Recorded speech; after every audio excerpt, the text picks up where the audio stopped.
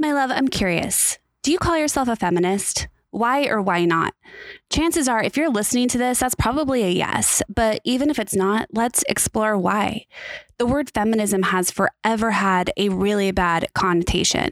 I remember learning about it when I was a kid. At best, it's a superficial attack on what a feminist might look like. Maybe she doesn't shave her legs or wear deodorant. Maybe she has dreads or blue hair or a face full of piercings. Maybe she refuses to participate in the modern beauty culture at all. First of all, we know when someone lobs this, insult at us as being feminist, it's a projection of their own intimidation by your authenticity and your power. It's just an insult. But on a deeper level, someone who has a distaste for feminism might think it's rageful, a man-hating world where femmes and women strive to replace men at the top. And this couldn't be further from the truth. There have been multiple waves of modern feminism, and yes, it hasn't always gotten it right. For example, it's only recently included sex workers and trans women, and it's only recently begun to explore how things like housing and food insecurity and gun violence are actually feminist issues, especially for those outside of white feminism. But I think it's time we reclaim the word feminism itself. We need to give it a PR makeover because ultimately what modern feminism is and should be, the brand of feminism that I've devoted my work to, is rejecting arbitrary hierarchies, all of them. The patriarchy is just one. And for many of us, it's the easiest, most accessible entry point into the world of toppling the status quo and all of its bullshit power hierarchies. So if you're a feminist or you're interested in calling yourself one, let's take them all down together because that's when liberation will really happen. I'm Sarah. I'm a feminist. This is Reclaiming, and girls to the fucking front.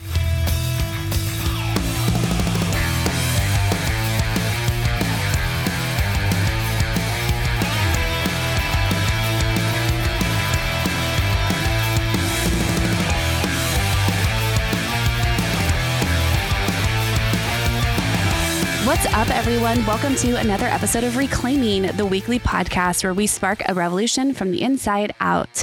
I'm Sarah. My pronouns are she, her. I am a writer, a witch, and a pole dancer in Los Angeles. I am so happy to have you here with me this week. We have so many new listeners, so many new newsletter subscribers. I'm so happy. It makes my heart just swell so big, just like the Grinch. I'm just like the Grinch over here. My heart getting 5 sizes bigger with every person that signs up and starts listening. So happy almost May. I love this time of year. The weather has been absolutely perfect here. People are mostly still in town before they disperse for their summer adventures, and everyone's just like itching to take a load off, right? I feel like there's a point during summer where at least I know I'm like, okay, it's too fucking hot and I'm ready for fall. But the spring moment before summer officially kicks off, oh my God, I love it. I just absolutely love this time. If you're a new listener, again, thank you so much for joining us. I'm so happy to have you. Welcome.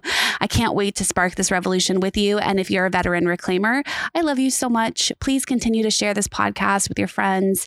I can't tell you how much it means to me. The sharing is really where we're getting the word out. And that's how these movements always happen, right? And before we get to the topic this week, I just wanted to make sure you are signed up for the Reclaiming the newsletter, which hits your inbox every Monday. Same with this podcast. The newsletter goes over a lot of things like news, highlights, other things that are happening in the world of girl power and feminism. And I put so much love into it, just like this podcast, honestly. And if you're not signed up, please do. Don't miss out. You can sign up at the website, reclaimeffingeverything.com. That's reclaimeffeverything.com. Also, if you could please head to Spotify or Apple, give this podcast a 5-star rating and review. I would be so happy. Thank you so much. It helps me with the algorithm. And I think that's it. I think the house has been kept. So this week, I really wanted to talk about the PR issue of modern feminism. Now, let's establish a baseline here. In this episode, I will be referring to my version of feminism. And I know that every feminist claims this movement in their own way or doesn't claim it. And I respect that. My thesis here is that feminism, despite what many people like to say about it, it isn't man-hating and it isn't getting to the top of the power pyramid at the expense of men. Feminism is a movement against arbitrary hierarchies of power, starting with the patriarchy.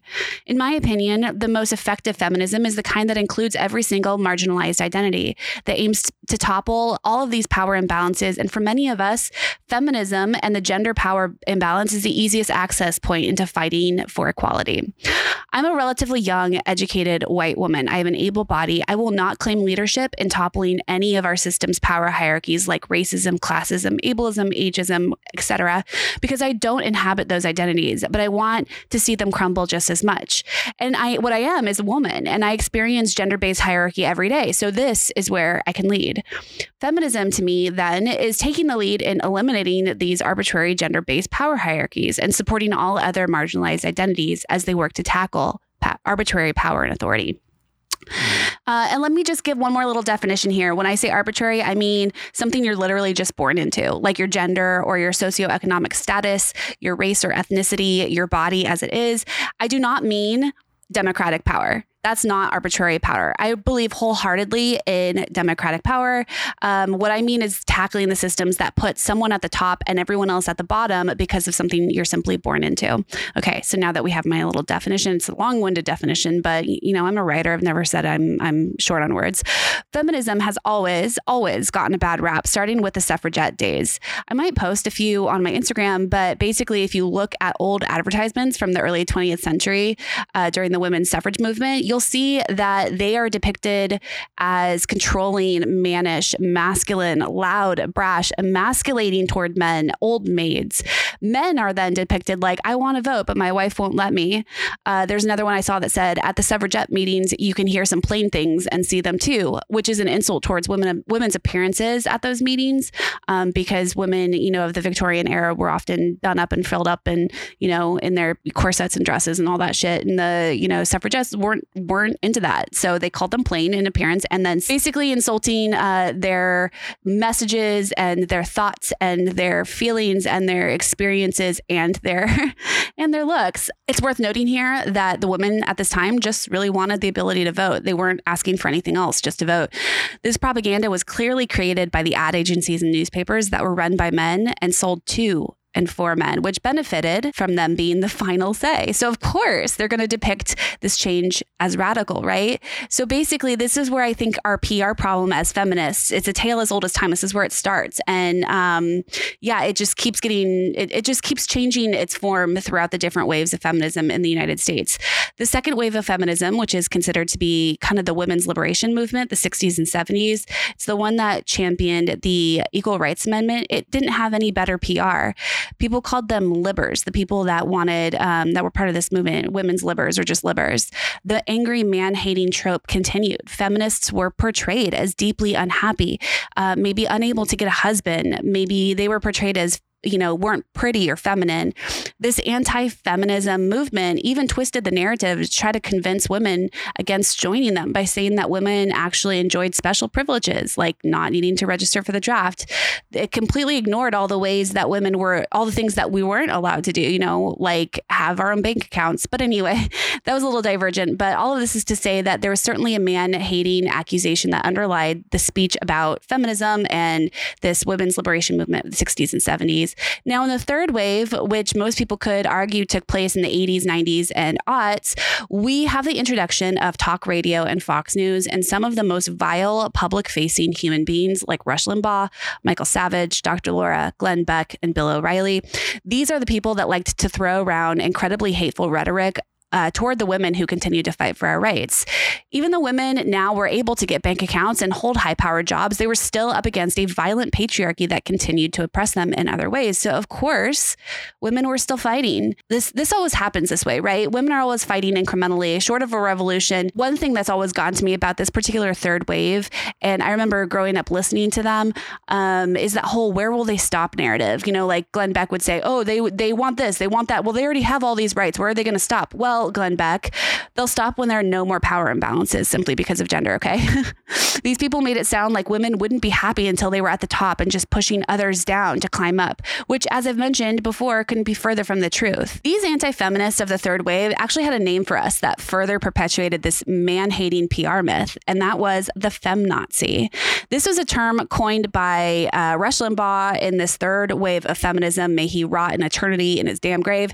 This phrase actually still used is still used today in the current fourth wave of feminism, which most historians agree is this kind of 2010 on post-Me Too era that we're now in. This era of feminism and its corresponding PR efforts by the anti-feminists is defined now, I would argue, after Roe v. Wade was overturned last year. I think this wave will always be associated with Donald grab him by the pussy Trump, and whose election and presidency just expanded the borders of possibility for misogyny and people who truly believe that women are inferior simply because of their gender.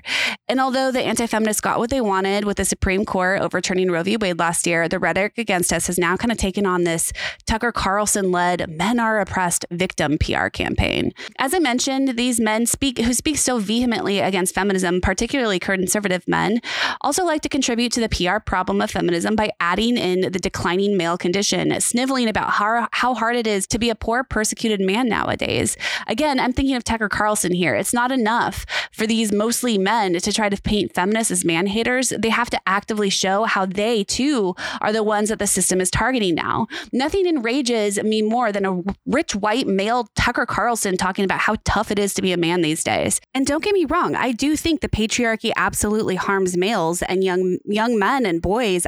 There's no denying that, but they are part of the system that is harming them. They are the reason that these boys are harmed. They are the toxic masculinity proprietors. Okay, back off. Women are expected to tolerate pain, fear, frustration, and a rigged, oppressive system, but men, that's intolerable. Me Too also brought a lot of these thin-skinned men out from the woodwork as well, inducing the feeling among some men that they will be disproportionately punished for minor transgressions. And I know that many men say they have to be super careful around women now. Well, yeah, that's the fucking point.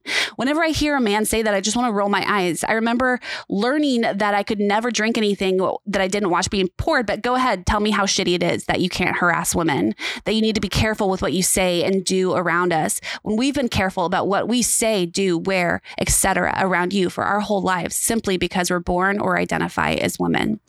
Another thing that anti-feminists are reacting to is the fact that in this economy, with the cost of living rising and women earning degrees in higher numbers, it threatens the whole male breadwinner thing they have going for them. None of this, along with the recent reckoning with sexual violence during Me Too, none of this is a war on men. None of it.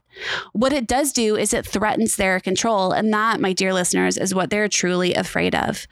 Women who call out this shitty PR problem or this feminazi trope or the fact that now in this fourth wave, these Tucker Carlsons are starting to be like, oh, but think about the men, are often met with the same response. Get over it. Lighten up.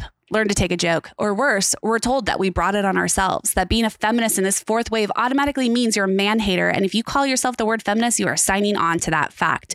We're told that if we really cared about equality, we'd call ourselves something like humanist or egalitarian or some other word other than feminists. Women and feminists who are outspoken incite the anger of so many people who are deathly afraid of our power. And their only recourse against it is to try to nullify it by playing up the threat of males losing their power, of being excluded.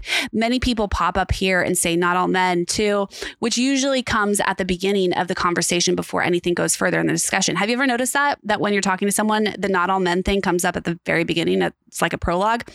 Many women actually like to self-exclude themselves from feminism, even if they are actually feminists themselves, by my previous definition, because they don't want to deal with this bad PR and how it's always brought up every time you call yourself a feminist. It's like feminists are always on the defense, which happens because the people in power simply don't want us on the offense. This is a very clear PR move, and the anti-feminists have done a fantastic job at painting us in this horrible, horrible light while also painting themselves as the victims. Think about it. We didn't earn these names or this PR. We didn't earn these ideas. They were heaped on us by anti-feminists. As someone who works in communications and PR, let me tell you, it would be counterproductive for us to portray ourselves as unlikable. The negative stereotypes then about us are really just spread by anti-feminists. Again, think hard. Everything bad you've heard of feminism is because you've heard it. Ask a true identifying feminist what they think the word is, and I guarantee you they will explain it in a way that makes a fuck ton more sense to you than you might think it would. Now let's talk for a minute about misandry, which a lot of these anti-feminists like to throw around in their PR efforts against us. Misandry is not the same as feminism. It is defined as dislike of, contempt for, or an ingrained prejudice against men. Underlying this trope is that because we hate men, we want to dominate them. Again, as I've mentioned, feminists do not intend to establish female dominance and subjugate men. We do have a problem with men who use the patriarchy as it's intended, which is to automatically place men in a position that is superior to women. We do have a problem, and dare I say, have dislike and contempt and prejudice for the innumerable men who have oppressed women, knowingly or unknowingly, and created barriers and obstacles to our success. The patriarchy and the actions of so many men are interlinked, so it's pretty hard to not criticize certain men while criticizing the social system in question. This is true. We don't hate men, or at least the majority of us don't. I'm married to one, and the men in my life are fucking amazing. I have a great relationship with my dad, my male family members and cousins and uncles and grandpa. I have a ton of male friends, although I think like 99% of them are not straight.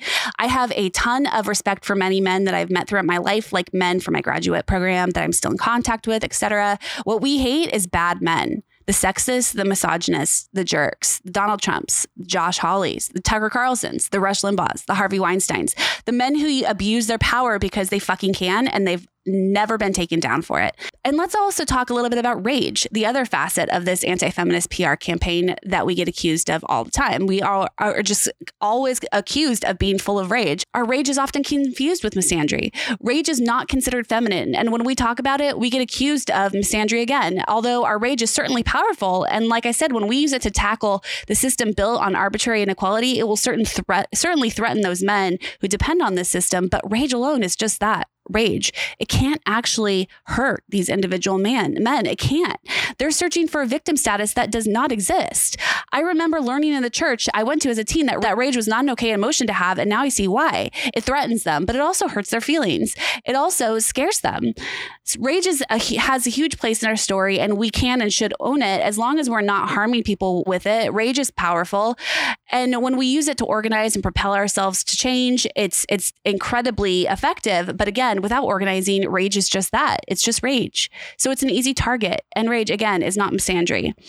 Now, I want to give a little bit of space, though, for the people that call themselves feminists and claim that they dislike or have contempt for men. I personally don't like to use the term hate, but I'll give the idea of I don't trust or like any man I meet some airtime here, because I do not know what these women and femmes and folks have been through and who has harmed them. And I don't need to know to understand that their views are valid, which makes me think, what if feminism was man-hating? What would change? What if feminists really did hate men? Does it really matter? When women hate men, we hurt their feelings, but when men hate women, they kill us. Mass shootings have been attributed to misogyny, and sexual and domestic violence against women is often fueled by a hatred for women. That's why for so many of us, it's really hard to take this whole misandry thing seriously, because it's based on an idea that merely insulting men is akin to the life-threatening misogyny that women face around the world on a daily basis. So what do we do about this PR issue? How do we show up and avoid the man-hating trope? Do we include men to avoid being seen as misandrists? And if we do, how do we include them? This brings me back to the idea of tiptoeing around men's feelings and what kind of role we should give them if and when they do want to help us advance the feminist cause. Again, I know a ton of male feminists. I'm married to one. But we need to make sure that women and femmes are leading the charge here, not men. This is our issue, not theirs. Yes, we need allies, but we really need to make sure that we elevate our own voices instead of letting men take the helm simply because we don't want to hurt their feelings or because we want to be taken seriously or whatever. We also don't owe men a blank slate of inclusivity in our movement, my loves, because we still have a very different relationship to feminism than they do. Fundamentally, a man can be an ally, don't get me wrong, but a man won't know ever what it's like to be catcalled on Sunset Boulevard. So by default, we're going to have very different understandings of what this movement is. This is the same for any kind of movement where folks want to be allies. Think of anti-racism.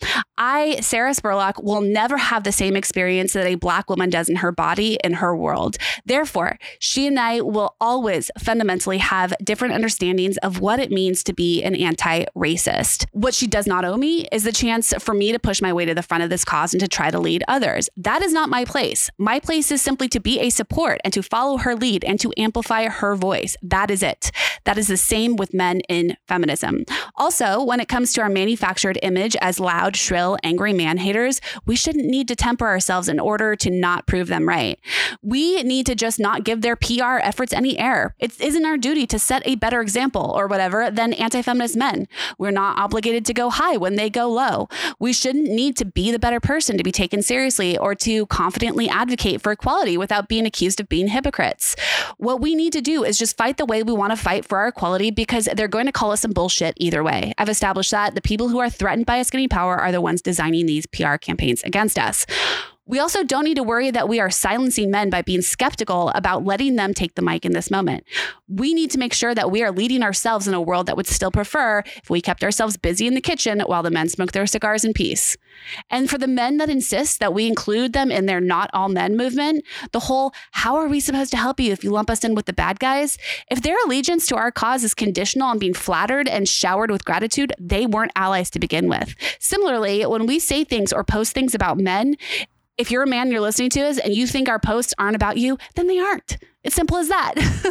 All of these things are why feminists sometimes bend over backwards to be seen as accommodating to this negative PR campaign. It's what perpetuates the shit system we're in, and it's what keeps us from moving forward. In closing, I just wanted to say that the events of the past decade, such as the rise of Trump, the emergence of Me Too, overturning Roe v. Wade, has really proved that there is no war on men.